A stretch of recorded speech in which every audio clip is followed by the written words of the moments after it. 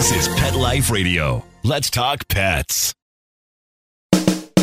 Welcome to Animal Rights on Pet Life Radio. This is your host, Tim Link, and I'm so glad you're joining us today. We got a friend of the show, as we like to say.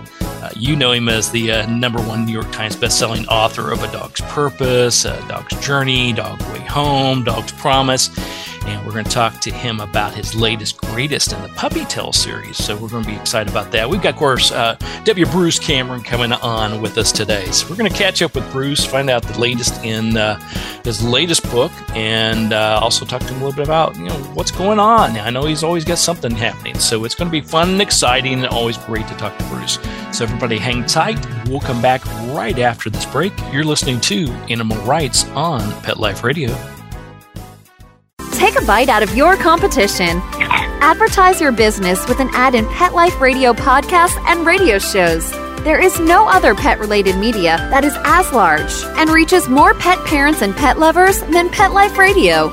With over 7 million monthly listeners, Pet Life Radio podcasts are available on all major podcast platforms, and our live radio stream goes out to over 250 million subscribers on iHeartRadio, Odyssey, TuneIn, Stitcher, and other streaming apps. For more information on how you can advertise on the #1 pet podcast and radio network, visit PetLifeRadio.com/advertise today. Let's Talk Pets on PetLifeRadio.com.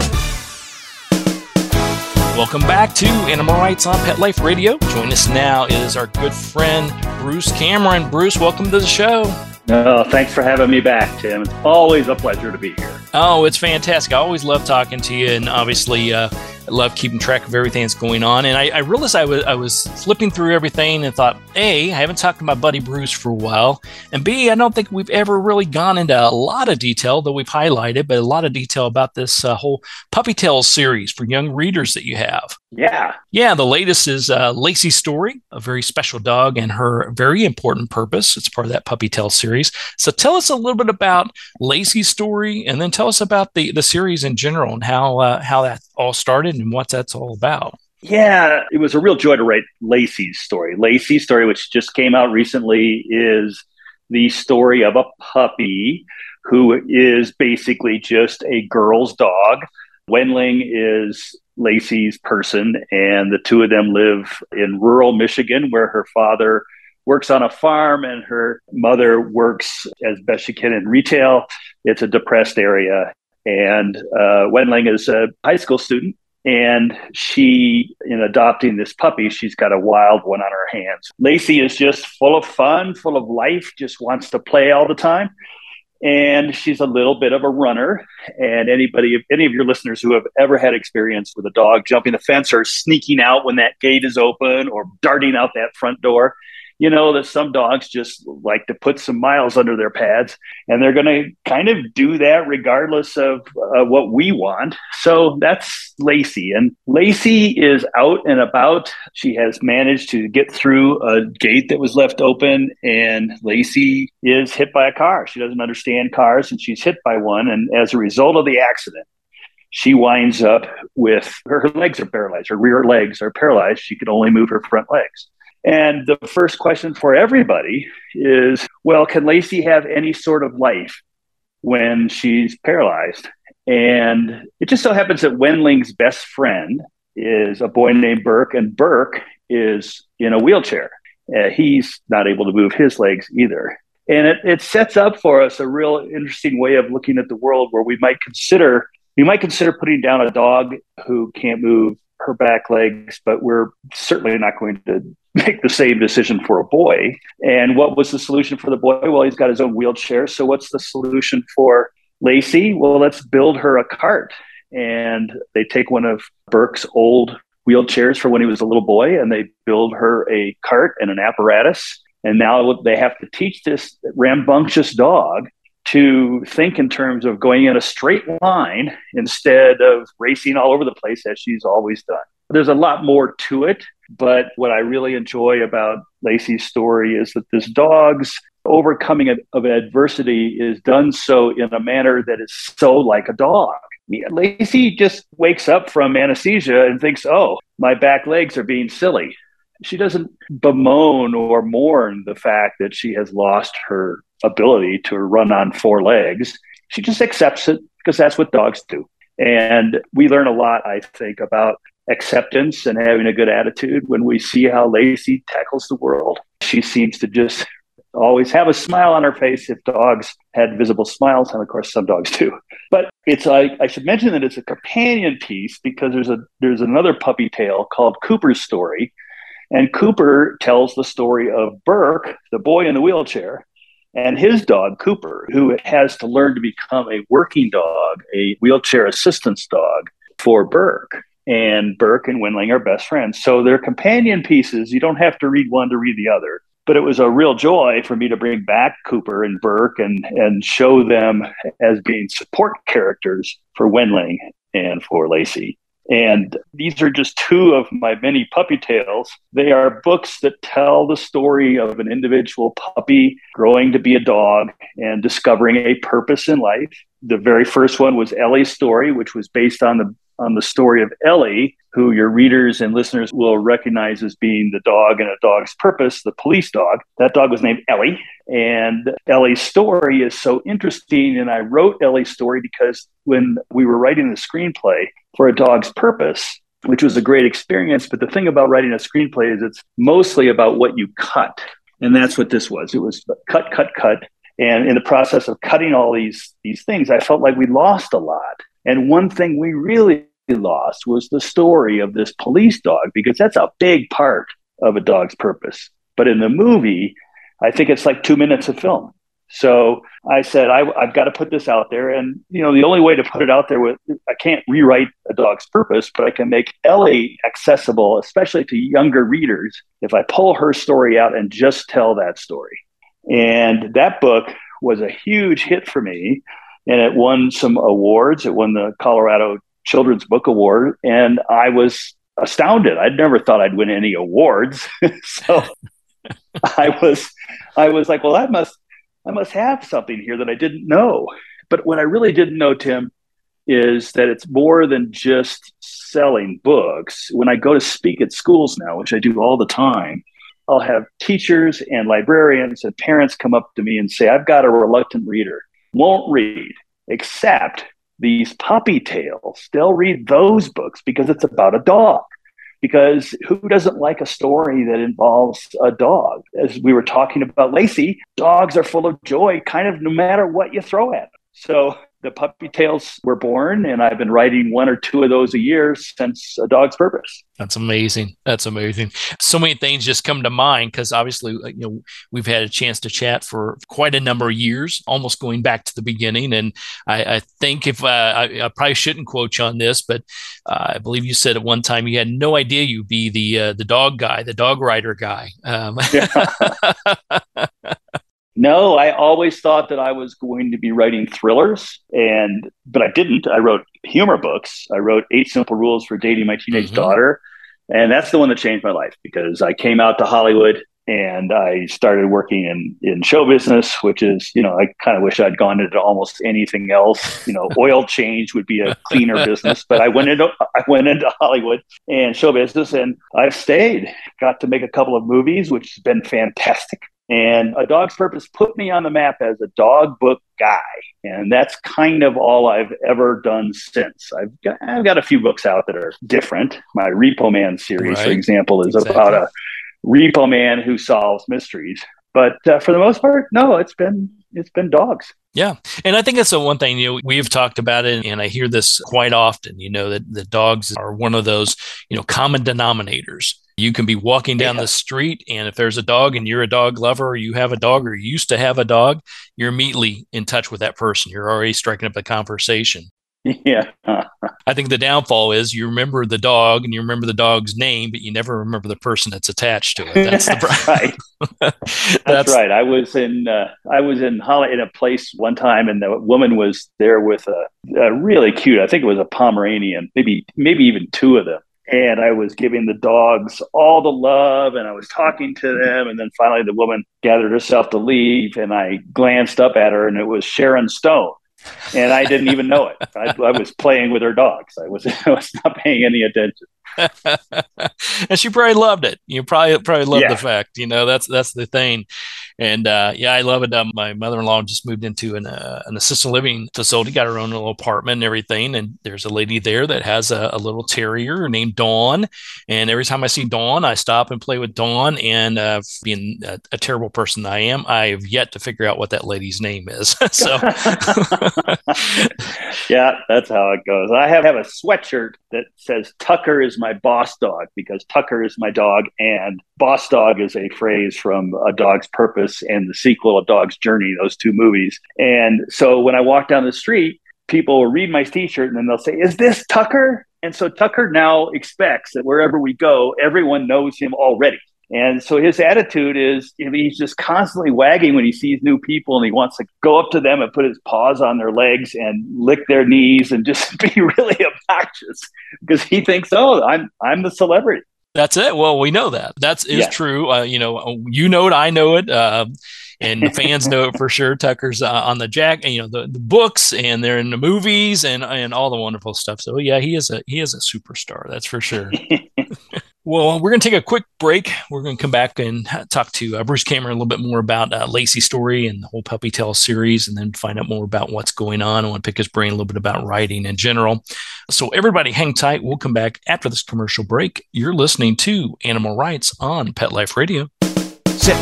Stay. We'll be right back after a short pause. Well, 4 to be exact. Hi, this is Tim Link, animal communicator and pet expert, and host of Animal Rights on Pet Life Radio. Have you ever wanted to know what your pet is really thinking? Do you want to find out if they truly understand what you're trying to tell them? Ever wish you could build a better understanding and closer relationship with your pet? Well, now you can. Learning to Communicate with Animals is a 4-part on-demand workshop. In the workshop, you'll learn the essential techniques that are necessary to communicate with animals, including what is animal communication, breathing correctly to achieve the perfect state to communicate with your animals at a deeper level, using guided meditation exercises and method to communicate with animals, and how to send and receive information from your animals. So if you're wanting to learn how to communicate and connect with your animals at a deeper level, visit PetLifeRadio.com/workshop and purchase and download Learning to Communicate with Animals. You'll be glad you did.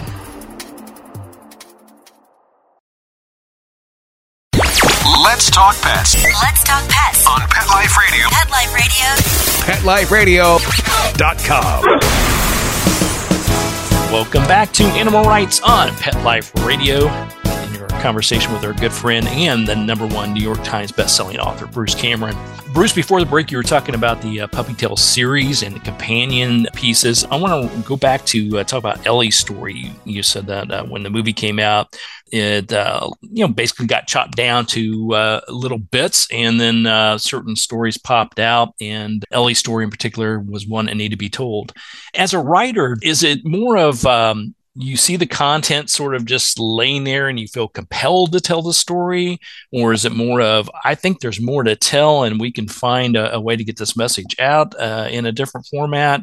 How does that come about? It's funny. Writing a screenplay it's like your house is on fire and you've got to decide what to take. And you're not going to be able to take everything. And everything, but you wouldn't have all this stuff in your house if you didn't want to keep it. We generally don't surround ourselves with stuff and say, "Gee, I hope something happens and I lose all this stuff because I don't like it." No, what we do instead is when we're writing a screenplay, it's all about what are you going to leave out. So adapting a book that's really hard, because I didn't put anything in the books that I thought, but I could cut this, no problem. If I felt that way, I would have cut it, because there's no sense in dragging the reader through some sort of experience where they're not interested. So that's the first part of the question is, when you're writing a screenplay, it's all as if you were under pressure and you're trying to figure out what to keep. When I'm writing a book, it's interesting. I'll just give you an example of what just happened to me. So I've got a new series that I'm working on. It will be out sometime next year, around fall of 2023. And It's about working dogs. It's called Dogs with a Purpose. And it's dogs that very specifically are trained to be either service animals or working dogs. And my first foray into this, they need to be there for younger readers. So they need to be around 40,000 words. That's just what we call my budget. And I know from experience, I've published 33 books now. So I know from experience how long a book grows from a first draft to a second draft. And I came in around 60,000 words on the first draft, which means the final draft was going to be between 80 and 90, which of course is I'm over budget by 2. And they're not going to buy 2 volumes. So I had to really rethink. And it was the first time in my life I've missed a deadline because I kept having to go back to outline, rethink the entire story, take a look at subplots and say, I'm going to have to do away with this character altogether. This subplot therefore goes away. And it's still too long. But in the end, I wouldn't do this deliberately, but in the end, by overwriting the first draft, I had so much to choose from that it became like writing a screenplay. Well, what is it you really, really need to keep? And so I came in at budget, and I've got a book that everybody's happy with. So it'll be out. We don't have a title for it yet. It'll be out in a year, and it's going to be a brand new series. It's not going to be part of the Puppy Tales. And so it was a completely different process, but it didn't destroy me because I've been through it writing screenplays. I've written several screenplays. Some of them haven't gotten to the screen. I want to put yet on that sentence. That's right. Some of them haven't yet been on the screen, but I've adapted several of my books for studios and said, take a look at this. What do you think? And so far, we're still in the thinking stage. But it was always the same process. Take just what you need and get rid of the rest. Now, when you say get rid of the rest, does that get rid of the rest truly mean get rid of the rest? Or does that go in the master vault of saying, I need a character, where can I draw from my wealth of characters that I've written about before? Or do you have so much content you could easily say, if I can't convince these editors to buy 2 right now, I still have enough material that I can get the next one out because they're going to love the first one? Well, that's a really intelligent question, and it really goes to the heart of the craft. And I would say it is almost never that I come up with an idea for a book and I have to cut it or choose to cut it for whatever reason, and then it winds up worming its way back into a different book.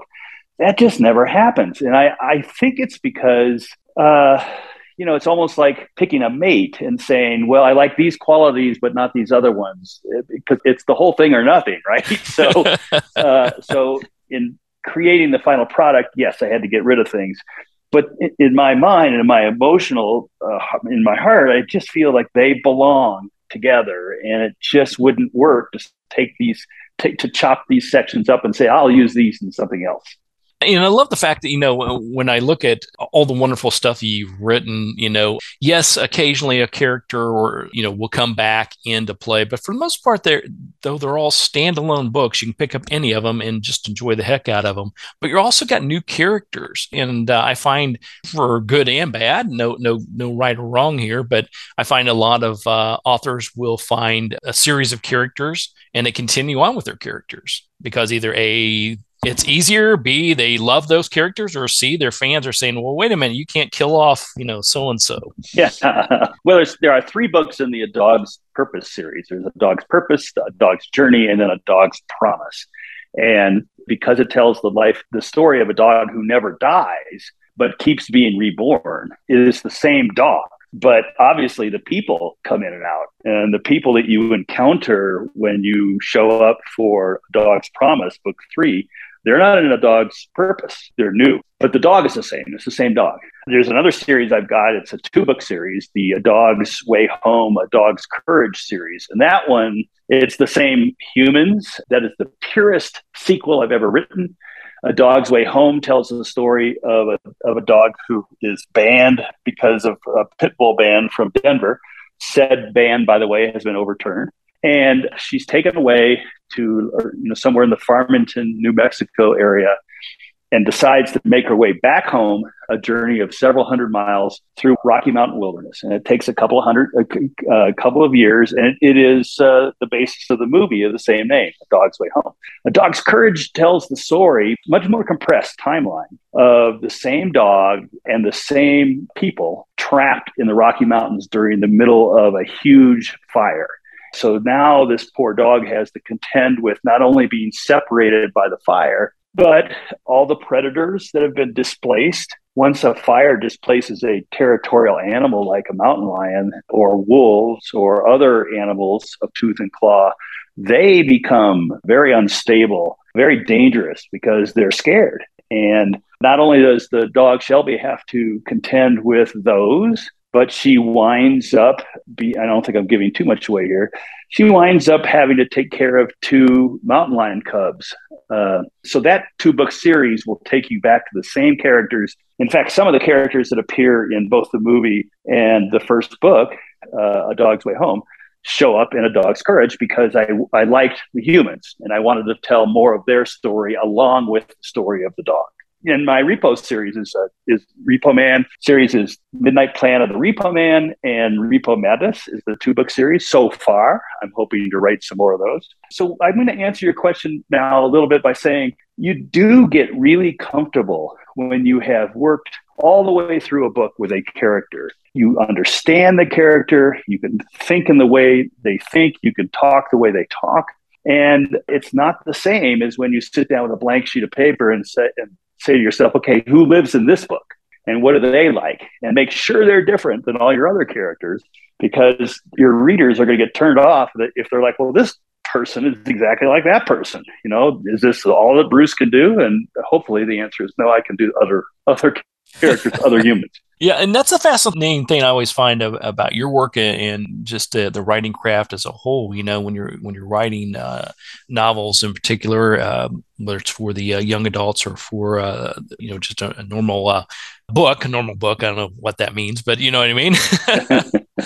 But when you take a look at it, you've got a mainstream bunch of characters that possibly you like, and you have something more to say. Maybe they'll appear in the second book, but not the third. Whether it's a dog or whether it's a particular human or set of humans. But then all these other things, all these other ideas come to mind. And so how do you sort through, okay, where is it going to be based out of? Why do I choose Michigan in this particular story? Is it because you have ties to Michigan, or is the fact that just seemed like a good place, or you threw a dart at the map? How do you come up with these names of people? Is it just in the middle of the night, you wake up, sit up in the middle of the bed and come up with the name of the person? Right. Or is it something that you thought, oh, I heard that. That's a cool name. I'm going to put that in the pot. I mean, how do you sort through that? Because in my mind's eye, it's like, especially if I'm doing a series of books, these things keep popping in mind. And you also have to, like you said, sort through it a little bit in the fact that, will the reader like this? And I noticed I'm a Schnauzer guy. I haven't seen a Schnauzer on one of these books yet. So what's going on there? Okay, well, I like the way that the question ended, because that's where my problem as an author starts, is that I can make human beings very different very easily. I can give you a paranoid kleptomaniac and have that person be, at the center of the book. But when it comes to dogs, because dogs are so different than people, the subtleties of a dog's personality differences from other dogs is not always apparent. And it's further influenced by the breed, because unlike human beings, who we've evolved in very many different ways, but basically you could have a paranoid kleptomaniac who could be of any background. But you've got a beagle as opposed to a Labrador, as opposed to a dachshund. They're very much influenced. Their personalities are very much influenced by the kind of dog they were bred to be. So when I'm sitting down to write the character of a dog, I start with a real basic problem, which is, as far as we humans are concerned, dogs are kind of all the same. Once we get to know a dog, when we adopt a dog, we can say, oh, well, that, remember Pebbles? Pebbles was so different than Snickers. And I'd be like, well, then why don't you name them something better? But that's a different story. So that's the first part of it. The second part of it is I do construct my human characters just the way I described it to you. I start with these really basic, quirky oddities, like a person who is a kleptomaniac and also deeply paranoid. What would that person look like? In Lacey's story, Wenling's father is an immigrant, and he wants his daughter to become a lawyer or a doctor. He doesn't want her to work with her hands the way he does. He has seen how hard it is. And yet Wenling has a love of the soil. She loves to plant things. And her impulse when she needs to raise money is to grow crops in the hothouse. And because they're in Michigan, where the growing season is so short, it really is impractical to grow plants yourself, like tomatoes, from seeds. You'll just get these lumpy, green, hard rock tomatoes by the time you get to your first freeze. But for Wendling, for her to grow these nice tall seedlings, that gives everybody that she delivers them to a jump. And so it's a really viable product for her. It's a great way to make some extra money, but it's farming. Her dad doesn't approve. But over time, what you see is his love for Wendling really is more important than his desire to see her become something that he's not. And yet, Wendling is really smart. And her ideas on improving the farm operation are really at the core of the human drama of Lacey's story, because it's always about Wendling coming up with an answer to the problem. And the problem is that the farm is getting ready to fail. And that will destroy her way of life. All of her friends are there. She's lived there her whole life. She doesn't want to move to the city. She wants to stay out there in the rural area where she's always lived. And so it's up to her to come up with a solution, which she does very cleverly. I don't mind telling people that, because this is all about triumph. This is the triumph of a dog who can't move her rear legs, winding up nonetheless, enjoying life and being faithful to her person. It's the triumph of a girl who is told we need to put the dog down because she's lost her rear legs, who says, no, look, she still loves life. You can't put down a dog just because we would be miserable, because the dog's not miserable. The dog doesn't even really understand what happened, but it's willing to go along with it. So I really feel like this is my most triumphant of all my books. And it focuses very much on a girl and her dog, which I love telling because Boy and His Dog is such a convention in literature. Right. I love you mentioned that. That's very, very true. And also when you're talking about dogs, inevitably people call dogs boys and cats girls. I yet to figure that out. I've got a little white schnauzer with a pink, bright pink collar, and Dusty gets called he all the time, I should say. It's like, okay, well, it is Dusty and it's a girl. So retracting back, when you mentioned that this has led to great success, great writing, another series, and way past the book, the book sales in general and everything that goes along with it, the fact that now you can get your message out to the youth, you go do the school projects, you get students who are not interested or inclined to read, now all of a sudden they're reading. What's the thoughts? Have you ever had anyone come up to you after reading a story like this with all these little messages that you can do anything, and if you have a disability, you can still have fun, and if you you can still be smart and still be a farmer or a gardener or something of this sort? Do you ever get those messages handed down to you? Yes, especially, I mean, the nature of librarians in general in our country has evolved. And, when I was in school, a librarian was a mean person who held up a finger every time you talk. And you just had to learn, like, when you go to the library, it's like being in prison. But it's completely changed now. The librarians, and very often they're called media specialists, are charged with teaching children about these fundamental aspects of education called reading. And they're charged with teaching children to love books. And yes, winnowing out these positive messages about my books and presenting them to the children is really what teachers and librarians and media specialists are doing now with the Puppy Tales. And I'll go so far as to say there's another series called Lily to the Rescue. It's about a dog named Lily. And Lily lives at a rescue and helps rescue baby animals. It's intended for even younger readers. They're called chapter books, and it means you evolve from reading books where there's a picture on every page to reading books where there's a picture every couple of pages. And there are chapters, and they're very short. Lily to the Rescue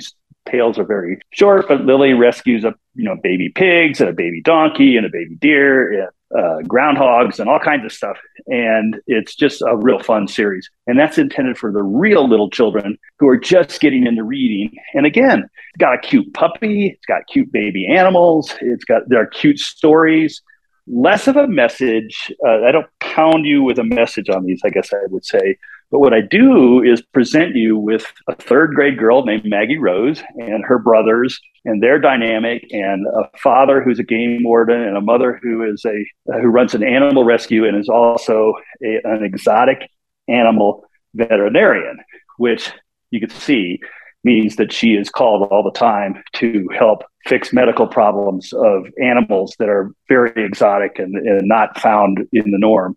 And this is set in Colorado, so it's right there on the Golden, Colorado, right there where the plains of Kansas and Denver become the mountains of Colorado. It's right there at the foothills. So they have a little bit of every animal you can imagine. They've got the coyotes, they've got the city dogs, they've got the working farm dogs, they've got everybody. So that is another series that I launched that has been so much fun for me, because I get to go and meet these little kids, like really little kids, clutching their books and telling me, basically they want to tell me the story of the book that they just read. So I said, I don't say, yeah, I wrote it, so I know what happened. I'm like, oh, tell me more. What happened then? Because they love it. They just love it. That's fantastic. So that just leaves me more and more questions. Always got questions for you here. Okay. But the series, okay, so we've already talked about 4 or 5, maybe 6 series going on. And even the ones that like the Repo Man, that I thought, okay, well, that one's done. And now I'm hearing, whoa, wait a minute, Repo Man has more repoing to do.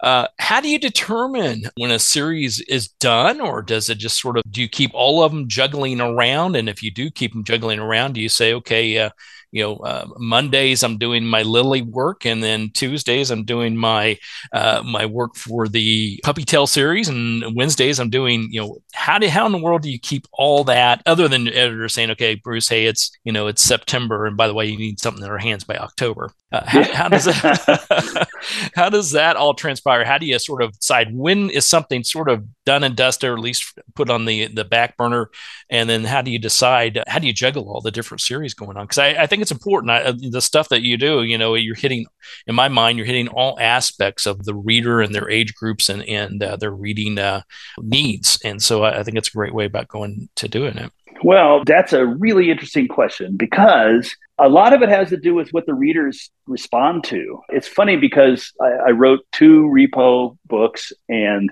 though there is a dog in it, it's not told from a dog point of view. And the dog's life is not independent of the main character, who's a repo man named Ruddy McCann. And he's got a dog named Jake, a basset hound. And it's a great character, this basset hound I love. And in the second book, the basset hound saves the day. And yet, my biggest fans, they're wanting that next dog book, So they're not. The guy's like, okay, Repo, what? No, what? I want a Puppy Tale. So for a while, it looked like The Midnight Planet of the Repo Man and Repo Madness were going to be the only 2 books in this series. But then something happened, which is every time I go to a book event, someone will hold up a hand and say, I'm waiting very impatiently for the next Repo book. When are you going to write that? Wow. And, the long answer is kind of what I just told you, which is, well, it did, people want my dog books. But the short answer is I would write it tomorrow if I thought that my publisher wanted it. And then lately, I've been thinking, I practically have that book outlined in my head, the 3rd book. Maybe what I should do, it sounds crazy, but maybe what I should do is just write the thing, just because, there's a way in which you just got to get these things out of your highway. You got to get them off the road, or they block progress. Because to answer the second part of your question, I'm sequential. I have a real difficult time writing a book and then putting it aside on Thursday to pick up another book on Friday. That is just really hard for me. Once I'm in the world, once I'm thinking about it, it's all I'm thinking about. When I'm eating lunch, my wife will look at me and say, you're not really here, are you? And I say, oh yeah, no, I'm really not. Right now I'm in Kansas City thinking about this book, Love Clancy, that's coming out in January. And I'm thinking about those characters. And that's where I am. I am a 1 foot in front of the other kind of guy, not a tap dancer who can go all over the place. Right. Except for Sundays when the Chiefs are on. I hear that's a whole totally different thing. Yeah. Look, I'm a big I grew up in Kansas City. So for me, having the Chiefs be in contention the past couple of years has been wonderful. But we don't need to talk about that unless you want to. I'm sure Catherine would love that if we spent all day talking about that. Yeah. So you're not sequential. So you're stuck in that mindset into that world. So you're going to complete that project before you move on to the next one then. That's how I've always operated, and it's worked for me so far. I mean, I only published my first book in 2001. So it's only been 20 years and I've got 33 books out. That's not a bad pace. I feel pretty good about that. Yeah, you should. And I think the repo thing, that does fascinate me about the repo, man, and maybe needing to get that out of your system. And you know how the market works. You know how things work. If you write it and you have it available, then sure enough, the next thing you pitch, they may go, I'm not so sure. Do you have any more of that repo thing? And they're like, oh, it just so happens. And exactly. Yeah. So you never know. That's good. All right, Bruce. Well, where can people find out more about what's going on, your activities, where you're going to be, find out more about Lacey's story and all the different Puppy Tale series and all the other books you have going on right now? Lacey's story is for sale wherever they sell my books. In fact, I only have 2 books that are not currently available, and they are humor books. 8 Simple Rules for Marrying My Daughter and How to Remodel a Man are 2 books that have been cut from the catalog. That doesn't mean they're going away. It just means they're going to come back in a different form. But all of my other books are available. Like if you have it in your mind that you'd like to get Ellie's story, because we've been talking about it this afternoon, you can just go online and search for Ellie's story and you'll find it. You get a brand new copy. And you can find me at brucecameron.com. You can find me on Facebook. I got a big presence on Facebook. And, I do a really poor job of keeping the public informed of where I'm going to be, but I've hired somebody who's supposed to do a better job of that. So, I've got some appearances coming up. I'm going to be in Detroit in the area at the Plymouth Library, and a smarter person would know exactly the date and time, but I've kind of forgotten. But it's in October. I've got some appearances coming up, and I will post those at brucecameron.com so that people can find those. Yeah. Absolutely. Well, we'll get the message out for you as well. Everybody check out all those sites. And if you get a chance, go see Bruce in person. And you'll be pleasantly pleased, as I was. And obviously, the chats we've had over the years, nobody's better than Bruce Cameron. You can send me the check in the mail. Yeah. I love that. Call my manager. I need her to hear that. That's right. I'll see if I can get an appointment to get to your manager. Everybody go out and check out Bruce. If he's in your town, go see him. Pick up a copy of Lacey's Story, A Puppy Tale, a very special dog and her very important purpose, and pick up all the rest of the catalog and the series. You're going to be entertained all the way through. And if you don't see your favorite puppy in any of the books, let Bruce know, and I'm sure he'll figure out a way to get your puppy in there too. I guess I got to write one about a schnauzer, don't I? Yeah, you got one. Put the pressure on you. All right, Bruce. Well, thanks for coming on the show today. We'll look forward to chatting with you again somewhere down the road. Always my pleasure, Tim. Thank you so much for the invitation. My pleasure. Well, we're coming to the end of the show today. I want to thank everyone for listening to Animal Rights on Pet Life Radio. I thank the producers and sponsors for making this show possible. If you have any questions, comments, or want to entertain anybody you want to hear on the show, drop us a line. You can go to PetLifeRadio.com and send us your questions, comments, and let us know who you want to hear from most. While you're there, check out all the other wonderful shows and hosts. It's a cornucopia of fantastic entertainment. It's at PetLifeRadio.com. So until next time, write a great story about the animals in your life. Put it in a book, a blog, a magazine. Just get it out there, and who knows? You may be the next guest on Animal Rights on Pet Life Radio. Have a great day. Let's Talk Pets, every week on demand, only on PetLifeRadio.com.